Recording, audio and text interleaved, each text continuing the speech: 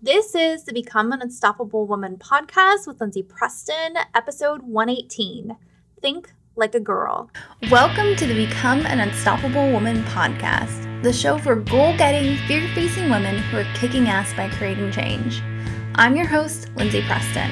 I'm a wife, mom of two, and a multi-certified life coach to women all over the world.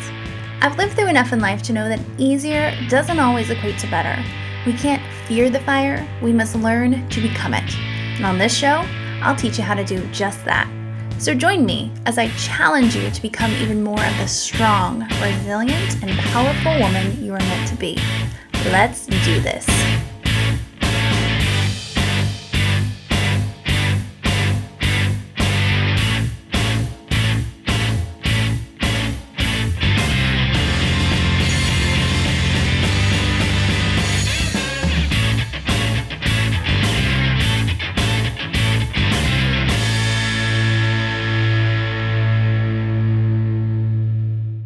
Hi there, Ms. Unstoppable. Welcome to another episode of the show. Today, I am interviewing Dr. Tracy Packiam Alloway. She is an award-winning psychologist, professor, author, and TEDx speaker. She has published over 15 books and over 100 scientific articles on the brain and memory. Dr. Alloway shares her insights about the brain with Fortune 500 companies, and her research has been used in the New York Times, the Wall Street Journal, Forbes, and Bloomberg. As a teaching professor and in her private psychology practice based in Jacksonville, Florida, Dr. Alloway helps many women learn how to use their uniquely female brains to live their best lives. Dr. Alloway just published a book called Think Like a Girl, where she is talking about the 10 unique strengths of a woman's brain and how to make them work for you. When I was introduced to Dr. Tracy Alloway, I knew I had to have her on the show because we're all about the brain here, right? And how to maximize our mindset, in essence, to get the life that we want. And I loved her research. She's been running a research lab, I can't get that out, for decades now, about the differences between men's and women's brains. And what she has found is pretty interesting. You're going to gain a lot of awareness today just from the interview alone. Now, of course, I suggest you go get her book, but start off with this interview and really be in a headspace where you can take in what you're going to learn today, because she has a lot to offer on this interview. Again, you're going to gain so much awareness that you're going to be able to start to make some big changes in your life because of it. So without further ado, here's my interview with Tracy Packiam Alloway. Tracy, thank you so much for coming on the Become an Unstoppable Woman podcast. I have been reading your book, Think Like a Girl, for the past few weeks now, and I can't wait to share it with my audience. So I'd love to just start off from the beginning. What does Think Like a Girl mean? I really like the idea of Think Like a Girl because a lot of times doing something like a girl has a very negative connotation. You throw like a girl, you make decisions like a girl, you're emotional like a girl. And I really wanted to explore and, kind of flip it on the head a little bit and look at the science behind how a girl's brain, how the female brain actually works in a lot of different areas. And ultimately, how can we have an appreciation of the uniqueness of our brain and lean into some of those strengths. Okay, so we're going to get into all the different sections in which the women's brain or the girl's brain is different. So let's just jump in, Tracy, because we've got different sections in your book. So the first is decision making. So how is the female brain different in this area? So this for me was the first chapter I wrote. And it was so fascinating, Lindsay, because I really, you hear all the time, oh, women make emotional decisions, or we're emotional when we make decisions. And you always hear emotions playing a role. And so I wanted to really test this. So in my own research lab, I gave my participants, both male and female, a very difficult dilemma. It's called the trolley dilemma. And it's where you have the situation where this train or this trolley is hurtling at you, and it's going to injure 5 people, but you can save the day If you flip the track that the train is on, it will still injure one person, but you'll save five. And this dilemma is not one I created. It's very well known. It's even made its way in some popular TV shows.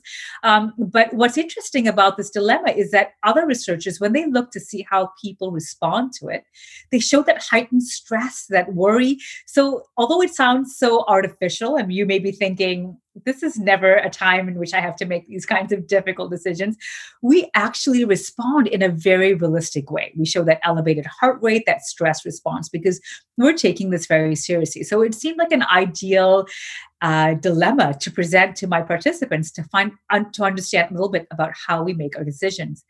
Now, women, again, are often perceived as making an emotional decision. They may say things like, I can't do it. It's too difficult. But what I found was that women say those things because it's stemming from a desire to protect. So we are wired where we want to protect and we want to avoid harm. So on the surface, what appears as a weak or an emotional decision is actually coming from a really powerful place.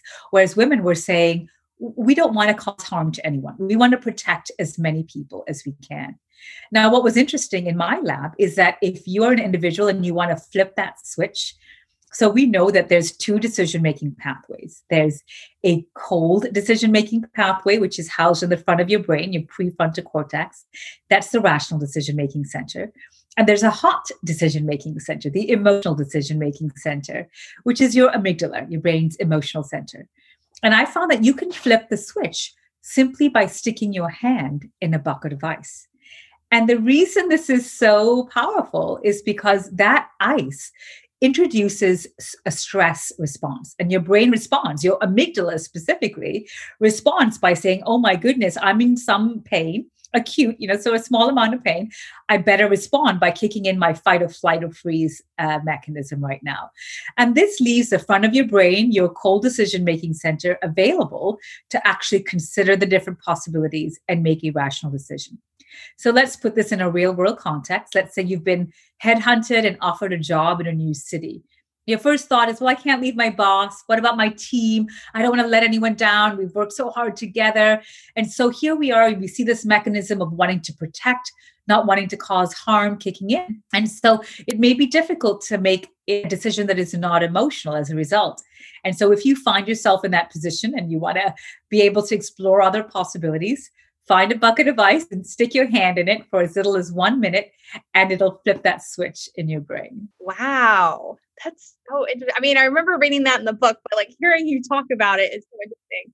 And it's so funny because my daughter, just weeks before I started your book, Tracy, she brought up that train or the trolley analogy. And she's like, Mom, what would you do? And I'm like, wait a second, give me more details. Tell me the ages of the participants and all of that. So I feel like I got to experience it before. And that was where my brain went, was like, okay, tell me the ages, how much harm is going to be created between the two, right? So yeah. So Tracy, let's back up for a second. Tell us about your research lab a little bit and how you kind of built that to get your research. Yes. So I've been doing this research for a decade and a half or over that. What I found, what really struck me is as I was beginning to look at different scientific studies, you typically see the research as a broad brushstroke, a one-size-fits-all.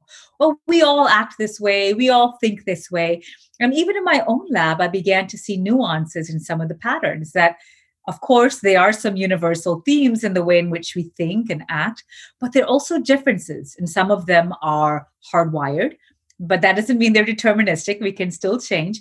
And some of them are culturally driven. And so that's why I wanted to address this idea of the myths that we believe, the stories that either we hear or we tell ourselves. And I wanted to explore the truth behind that. Is it really true that our brain does this or that, these things that we tell ourselves? And so in my own lab, I've had a chance to explore a lot of these issues, from decision-making to mental health to memory and so on. So it's been a lot of fun, and I love getting a chance to work with different students. I'm a professor as well, and we're always very hands-on in the lab and get a chance to explore a lot of these issues together. Yeah. So when you were in your lab, did you go in intentionally saying, let's figure out the differences between a male and a female brain, or did it just come out that way? It did come out that way for a lot of the time. So it wasn't even something that I set on that this was my framework. This is what I want to explore.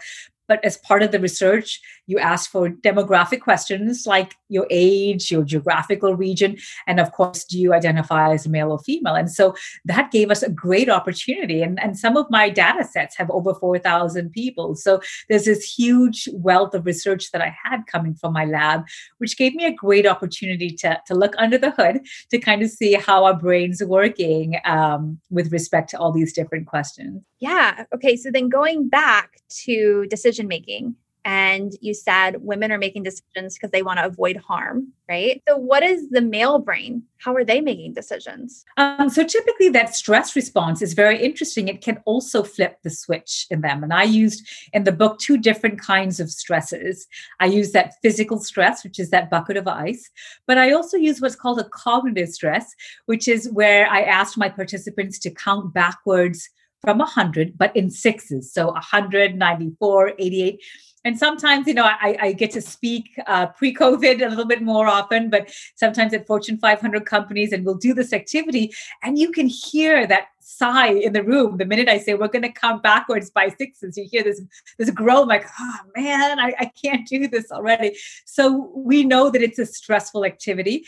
And in my lab, I also took a skin response where I can measure the body's physiological response to stress. So I know that not only was this activity set up to be stressful, but participants were responding in a way physiologically as a stressful situation. And this also is one way that you can flip the switch. So again, if you can't find ice anywhere, or you just want to be warm, you don't want to feel that bit of cold, even a cognitive stressor can flip that switch in your brain as well. Wow, that's so interesting. Okay, so that's decision making for women, right? So let's talk about love. What did you find here, Tracy? So this is very interesting. A lot of times, and I have nieces. I have 2 boys, and my brother has nieces too. And so we get a lot of chance to talk about. They're at that teenage years, so they just got back from a dance, and they had these fun conversations about the boys that they like and so on. And it's really interesting that I often hear people say, "Oh, I'm looking for this type of person." They have to be X or Y, or they have to have a certain job or a certain level of income and so on. And certainly the research supports that this is a universal theme. Women tend to look for status or financial stability in a male partner, and males tend to look for attractiveness in a female partner. And again, this seems to be true across different cultures. There's multiple studies that have thousands of people doing this survey. Well, what I wanted to find out is, well, how is our brain wired? And is this really the best approach, the best type that we should be focused on? And instead of looking at these stereotypical types, if you will, what research suggests is that there is a specific personality type that could be a better indicator of relationship satisfaction. So you may have heard of the big 5 personality traits, things like extroversion, agreeableness, conscientiousness. And what researchers have identified, and I talk about in the chapter, is that conscientiousness is the number 1 indicator of successful relationships. And success is defined as satisfaction, that the couple rates how satisfied they are. Now, the interesting thing about conscientiousness, so some of your listeners are thinking, I have no idea what that actually means. It's typically that you're hardworking, that you're motivated to see a goal to the end. So a simple indicator that you may have heard thrown around is the room clean? Is your bed made? Those kinds of signs indicate that they are attentive to keeping their environment around them tidy, neat, and so on. So these are some of the indicators. Now, what's interesting is that when we're younger in our 20s, conscientiousness may look like signs of perfectionism, or even being a workaholic, because they're so goal driven, they're so conscientious in wanting to achieve a certain outcome that it may actually be a turnoff for some people or negative. But the good news is that trait does mellow out over age, and specifically as couples who are in longer term relationships, conscientiousness ranks really high in what's an important trait, because that shows as a couple, as a unit, the 2 individuals are motivated to work hard at that relationship. That those are the partners, the pairs that are saying, hey, what can we do to keep this strong? What can we do to make each other content and satisfied and happy? So they're attentive, they're conscientious in working towards that. So that is a very interesting type to look for, simply because it may not appear attractive to some people, especially in the early stages. And really, sometimes we want someone more, even slightly neurotic, because those are the musicians, the artistic types, are the ones that are, a bit more interesting to us. But in fact, again, research studies show that that particular personality type is the biggest indicator in the early relationships as a negative. So people who are highly neurotic in the early stages of relationship, that's a good indicator that that's probably a sign that relationship is not there for the long term. Wow. Yeah. I mean, it goes back to like earlier in your 20s and even 10 years, you're like, oh, the bad boy, right? Oh, he's so handsome. Da, da, da. And then, because I had somebody I dated from my college years who was kind of like that. And then by the mid to late 20s, I was like, oh, okay, this isn't like the qualities I want moving forward. So how interesting. So let me just make sure I understand, Tracy. So what you found in the research, obviously, is that trait is for long-term relationships, right? For the success. But how is a woman's brain different from a male's in regards to love? Is that it? Of looking for that? No, so I actually have 2 chapters on that. I talk about relationships in 2 parts. One, the attraction, which is what we just covered. And the second is what I call bonding, the long-term side of things. And this is where your attachment style plays a really big role. So a lot of women have what's called an anxious attachment style. So that may appear as, oh, I can't trust anyone. But they also sort of conversely, while they say they can't trust anyone, they have this desire, this need for someone to be in their life. So it's almost this push and pull. And a lot of it does have to do with our relationships with our parents when we were younger.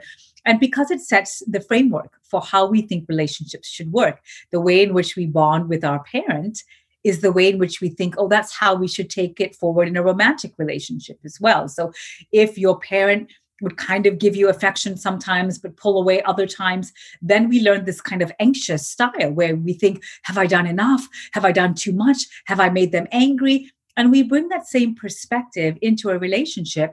But here, the tricky thing is that women with an anxious attachment style tend to seek out an avoidant romantic partner, the kind of partner that is hard to get, the challenge that, oh, I got to work hard. Because that is the kind of relationship pattern that we grew up with a parent. That parent may have been avoidant. So we work extra hard to do something to please them, to get their affection. And we think that is how romantic relationships should work too. So that is a style that we see more prevalent in women. And I think, again, the whole ethos or the whole purpose of me wanting to write this book is twofold. One, to create awareness. It's not to say that it's right or wrong, the way in which our brain is working, but to create an awareness. So with that awareness comes an appreciation. If you know this is how you are setting the template for seeking out a romantic partner, what can you do to adjust that? What can you do to accommodate that, to tweak that, instead of being the person saying, why do I always end up with the wrong person? Why do I end up with this person that's hurting me, that's pulling away the minute I try to get close? And that may be because your idea of closeness is manifesting as an anxious attachment, that high level of need.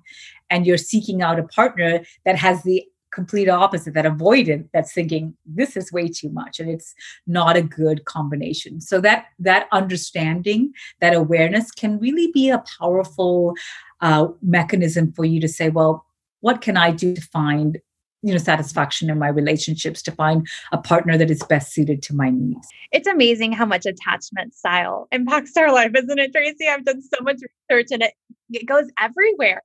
And I didn't realize that women had more anxious. I just knew the stat was like 50% are secure and 50% are the unsecure, right? Or insecure. So that's interesting. And I think that goes back to like us as women tend to be more empathetic and conditioned to please.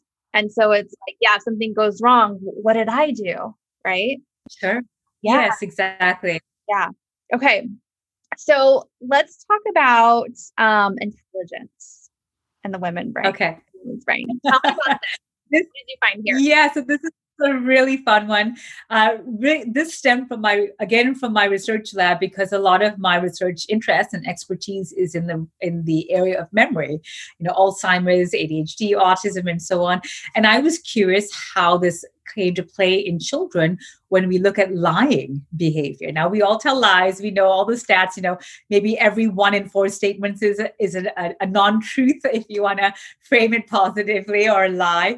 So I wasn't so interested in the frequency. I was more interested in the types of lies that we tell. Because from my research, I found that this is a good sign, a good indicator of intelligence. So we know that when you are telling a lie, it does involve this kind of active memory. You have to think of what you want to say, your story versus the truth. You have to keep in mind what you think the listener knows, what you've already told them. You don't want to contradict yourself.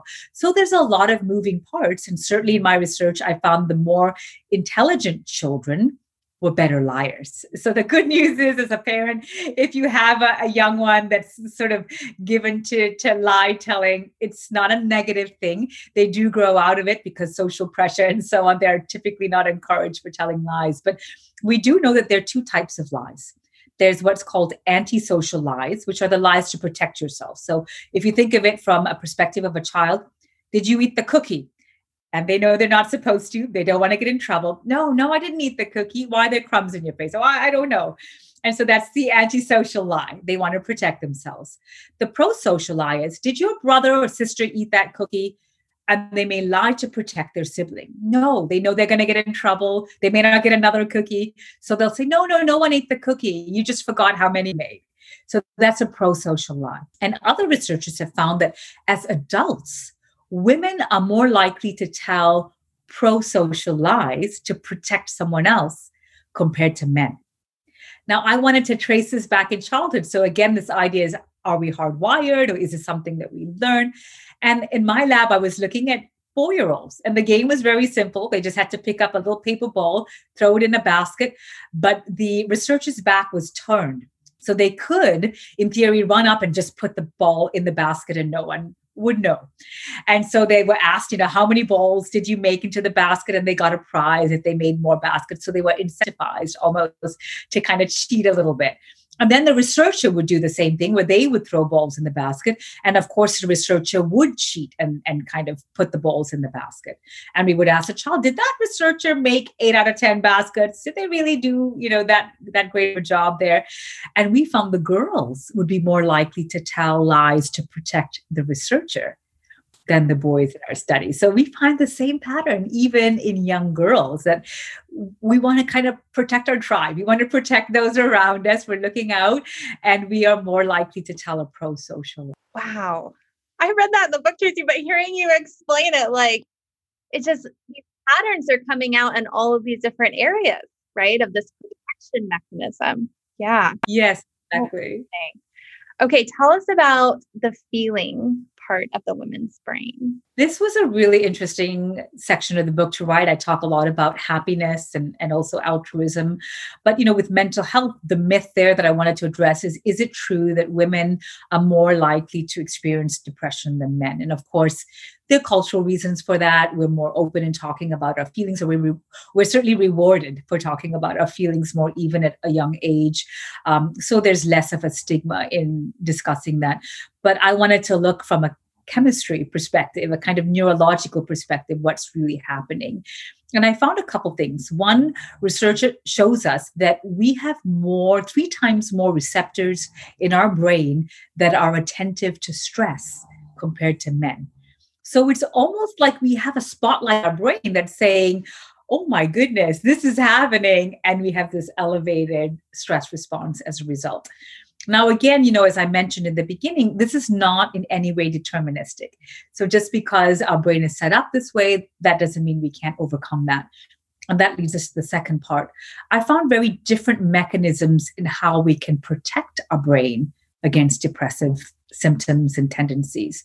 Now, here, this was a study done. I had 3,000 plus people, and I was looking at men and women, asking them different kinds of questions about precursors. What happens before you actually get to that point of depression where you feel, I can't get out of bed and nothing is bringing me joy anymore, and what's going on here? And so again, I was using a non-clinical sample. So these were individuals who were self-reporting feeling these symptoms of depression.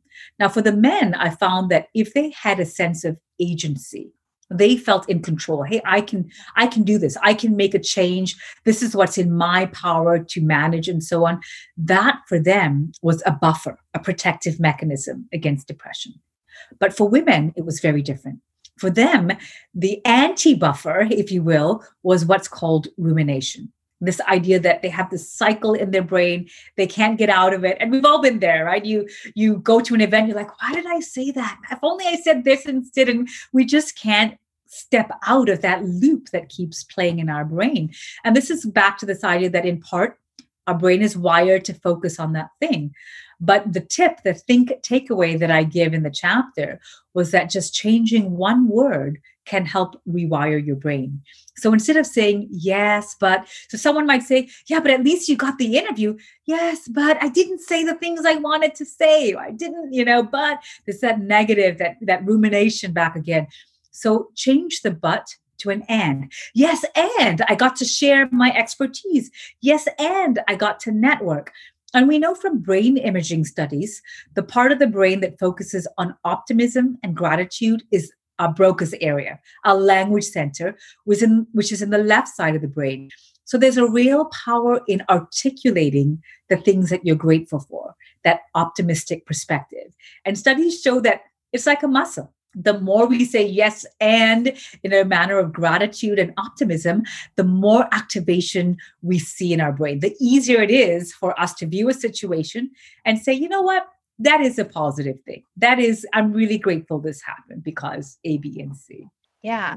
So that's my wheelhouse, Tracy, is mindset work. And gratitude is one of the tools that we use in my coaching program, especially with my ongoing clients. Every week they have to show up and give their wins, their gratitude, and a brag. And I do it too. And the more I do it, the more you find it and the less rumination that happens, right? And anytime you're shifting those really basic thoughts, it makes such a huge difference. So I love hearing that. I hope everybody listening really takes that one in. It makes a difference, right?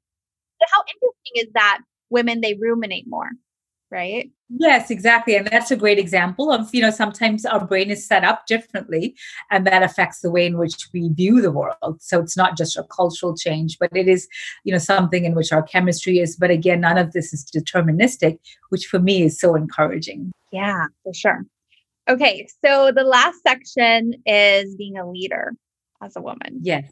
Tell us about this. This was also a really fun one to write, both as a woman in academia and which is a very male-dominated environment typically.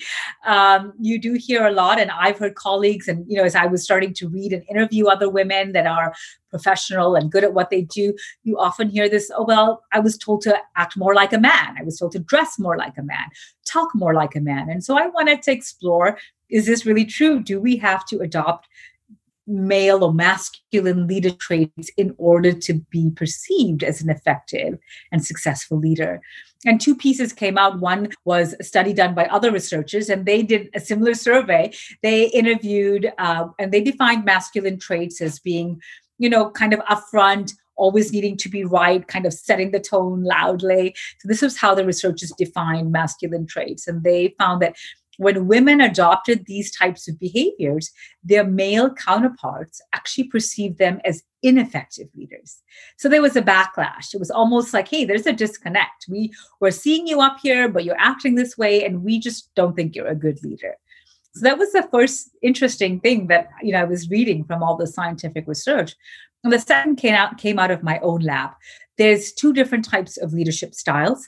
There's something called transactional, which is goal-directed, where, you've got a deadline, let's get it done, let's focus on the goal. And there's something called transformative. You're collaborative. You want everyone's ideas on deck. You want to kind of have that interaction.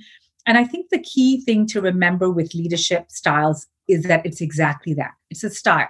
You're not born as one type of leader or another, and one type is not better or worse or right or wrong. It's whatever is most effective for the situation you're in. So sometimes you do have a deadline and you have to be a transactional leader. Other times it's a creative project. You want all these different opinions and you want to be collaborative and transformative. So I think the first thing to keep in mind is that it's a style that we adopt for whatever is best for that situation. And the second thing I found is that when women would adopt a style that was not authentic to themselves, they actually reported higher levels of stress and they were more likely to experience burnout. So I think that as a leader, we may feel, and this is culturally driven, we may feel a push to adopt these traits that are not authentic to our own leadership style. But the key here to remember is look at the situation. What kind of leadership style does this call for? And that is better for your perception as a leader, as well as for your own mental health as well. Yeah, so true. I mean, it goes back to what I'm always teaching Tracy is authenticity, being authentic. But I love hearing the research of when you are authentic, that's where you can shine as a leader, as a woman, right? If we're taking on all these masculine traits, it actually backfires on us. Yes, exactly. Right. And trust our intuition, which women tend to be better at, right? I don't know if the research backs that up, but they tend to be more intuitive, right? Yeah. Okay. So there's so much to chew on with this. Obviously, to go get the book and learn even more, Think Like a Girl. When is it out, Tracy? When is it available? It is out on May 4th, so it's coming right up, and I'm really excited. Okay, awesome. So obviously they can find it like on Amazon and everywhere else. Yes? Where books are sold. Awesome. And what's your contact info, Tracy, if they want to follow you and learn more? I would love to connect with your listeners. I have a website, tracyalloway.com. Lots of fun videos up there about the brain and how it works. I would love to connect with them on social media, Dr. Tracy Alloway. I'm on Instagram, Twitter, Facebook, LinkedIn, all the fun spots. Wow, Tracy, thank you so much for teaching us about our brains. I was so excited to have you. I'm a big neuroscience nerd, so this is totally up my alley, and I know everybody gains so much. Thank you. Thank you for having me, Lindsay. It was so fun getting to chat about this with you. Hey there, Miss Unstoppable. Thanks so much for tuning in to this episode. If you enjoyed it, share it with a friend. Send them a picture of this episode via text, via email, share it on social media. I'm sure they would be so appreciative to know these strategies and tips on how to accomplish your dreams. If you are ready to guarantee you're going to accomplish your goals and dreams, then it's time to start coaching with me. In my 9-month Simple Success coaching system, I am going to walk you every single step of the way to ensure that you get the goals and dreams that you want. The first step is to apply for a free 60-minute consult call.